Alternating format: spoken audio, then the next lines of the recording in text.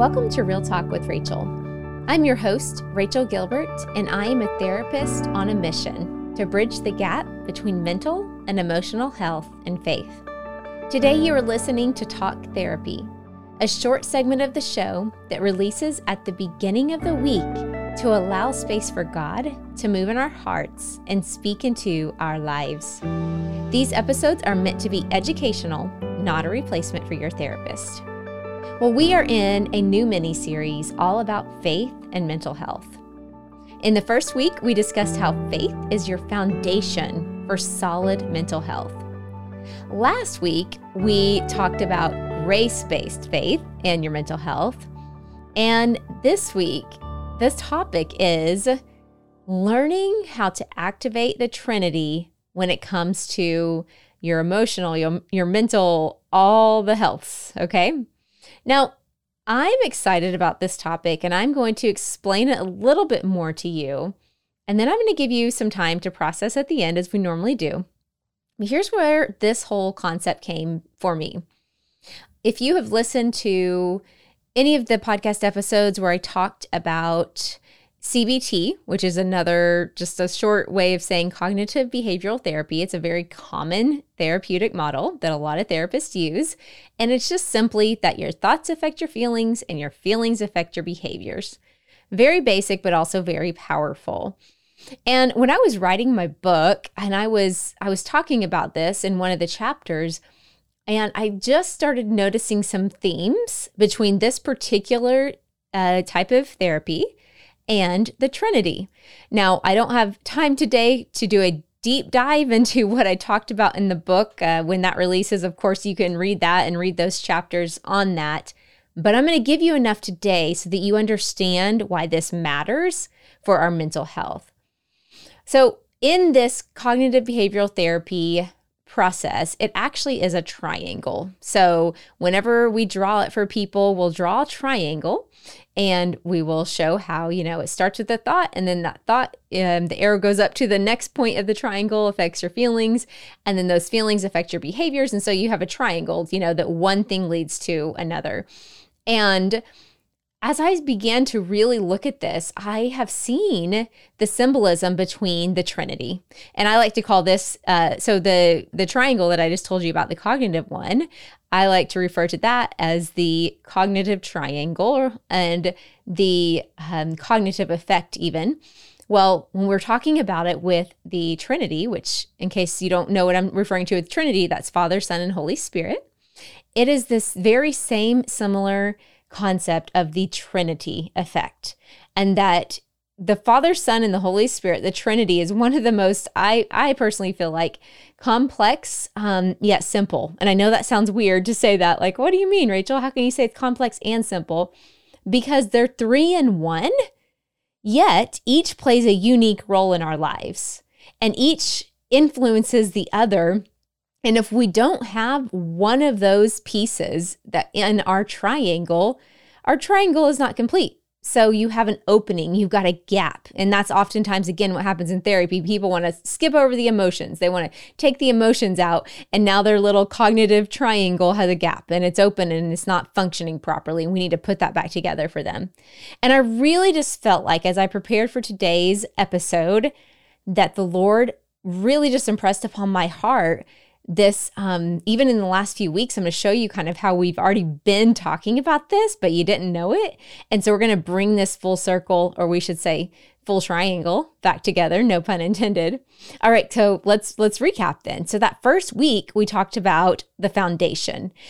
I feel like the foundation is the Father, right? The Father God, He has been here since the beginning. He is our foundation that we stand on. He's where we get our identity. We are children of God, right? Okay, you get my point. I'm not going to go on further there. Then the second week, we talked about grace. And when I think of grace, I think of the Son. I think of Jesus. In fact, I think Son equals the shame carrier. And He replaces our shame. He takes our shame and gives us grace instead. And so the things that we deserve to carry, we don't have to, because He's carrying them for us. and he is washing us with his love, his blood, his grace. Then we have to talk this week about the Holy Spirit. Now, the Holy Spirit is our helper. I've done series in the past on the Holy Spirit. I've had some guests on the show talking about the Holy Spirit because I tend to believe or see that the Holy Spirit tends to be the open piece of our Trinity triangle that I'm referring to it as when it comes to full spiritual health, mental health, emotional health. A lot of us have our firm foundation. We believe in God. We know that there's only one God. We have given our lives to Jesus, and yet we have the help of the Holy Spirit available to us, but we don't always access it. And there's a lot of reasons for that. We're not going to go into the reasons why today. I'm more interested in getting us to activate the Holy Spirit. I just think of that funny meme that went around of the Holy Spirit activate thing. You know exactly what I'm talking about if you've seen that meme. And so let's talk about that. If we have the Holy Spirit helping us in all areas of our life, why would we not call upon him to help us with our mental health?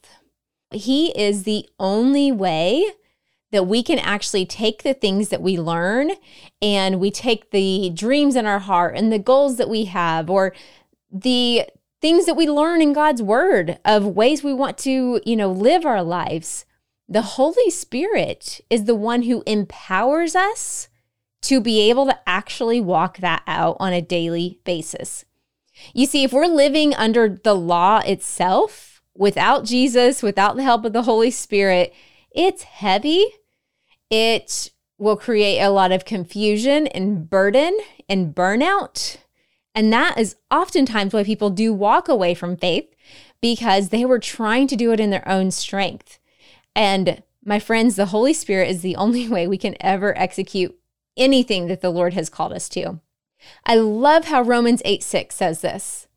The mind governed by the flesh is death, but the mind governed by the Spirit is life and peace. That bears repeating, okay? The mind governed by the flesh is death, but the mind governed by the Spirit is life and peace. I don't know about you, but I could use some extra peace, especially in my mind. I'm going to just give you a in real life situation that happened just moments before I hit record on today's podcast. I just have been wrestling with a decision, and I just have not had a ton of peace about this particular decision. So after hours in our business, I was just walking laps, and I was just asking the Holy Spirit. I literally put my hands on my forehead, and I just, or on my temples, and just asked, I said, Holy Spirit, because I just read this scripture. I'm like, Holy Spirit, govern my mind. Whatever is causing me to not have peace, whatever is sucking the life out of me, please just govern my mind. Show me what thoughts to think on. Show me which thoughts are from you and which ones need to go. Show me some words to stand on. Because see, the Holy Spirit sees things that we can't see with our human eyes. He sees the things that will help us with our mind, right? Because also, let's tackle the fact that when we say mental health, we're talking about the mind, like what we're thinking about, which is why, if you notice in the intro even, I say emotional health, because mental health gets a lot of attention. And I'm going, okay, emotions are a part of that too. It's all intertwined. Like I have a whole tangent. Maybe I should do an episode on this, how we try to separate out all the different healths, like spiritual health, you get a box, and mental health, here's your box, and emotional health, you're over here. Physical health, oh, you're down here. It doesn't work that way. They're all intertwined, which is why my husband and I have an integrated medical practice, because we don't believe that you can just look at one tiny piece of somebody's life and think that other things aren't affecting it. Okay. Stepping down back off my soapbox. But all of that to say, mental equals mind. Okay, and so that's what we're talking about here right now. And so that verse, that promise, it's a promise, Romans 8:6 says, right? That the mind governed by the Spirit is life and peace. Do you know why else this promise gets me very excited? because it didn't give me 10 steps to live a life in peace. It did not say, if you do X, Y, and Z, then you can live a life filled with peace. No, the only thing I have to do is say, Holy Spirit, please govern my mind right now. Please govern my heart. Please govern my life. That's easy. You can do that right now. In fact, at the end of this, I'm about to give you a chance to do that. It's not 10 steps. It's not a year from now. It's just right now. But I also want to encourage you. It's a daily thing and sometimes a moment by moment thing, because you're going to go through seasons where you have to really plant those feet firm on your foundation and then activate your voice. You can sit and listen to me and whoever you like to listen to all day long, but I can't activate your voice for you. I can inspire you and hopefully teach you how to activate your own voice. But if you want to see the Holy Spirit start working in your life and have access to this mind and life governed by the Spirit, that takes you deciding to open your mouth and just start speaking that out and get into agreement with your words, who and what you want to govern your life and your mind. All right, so let's get into that reflection time that I promised. The thing I want you to answer is, what part of the Trinity do you need to activate in your mental health right now? Again, if you missed those older episodes, go back and listen, but do you need to really figure out what you're standing on, that firm foundation? Is it the grace? You need to receive what Jesus did on the cross? Or is it the Holy Spirit? Is this the Holy Spirit's gentle reminder of him saying, hey, I'm here, I'd love to help? Because see, the Holy Spirit does not condemn, but he will convict us. He will give those soft nudges and just remind us, I'm here to help. Put me in, coach, because he's a gentleman. He doesn't come in and take over and take access to anything we don't give him access to. So then this is my question to you. If it is the Holy Spirit for you, I would love for you just to repeat after me right now. Holy Spirit, govern my mind, govern my thoughts, govern my emotions, govern my words, and govern my life. I submit to you. I receive your help today. Thank you for helping me. All right. Okay. I'm excited to hear what y'all got out of this episode. I usually just pray over us, but since I'm actually excited about what just happened there, because if you've listened to these talk therapies for long, you know that I always pray over you, which I love to do. Prayer is one of my favorite things in the whole wide world. But something powerful just happened there, that you used your own words.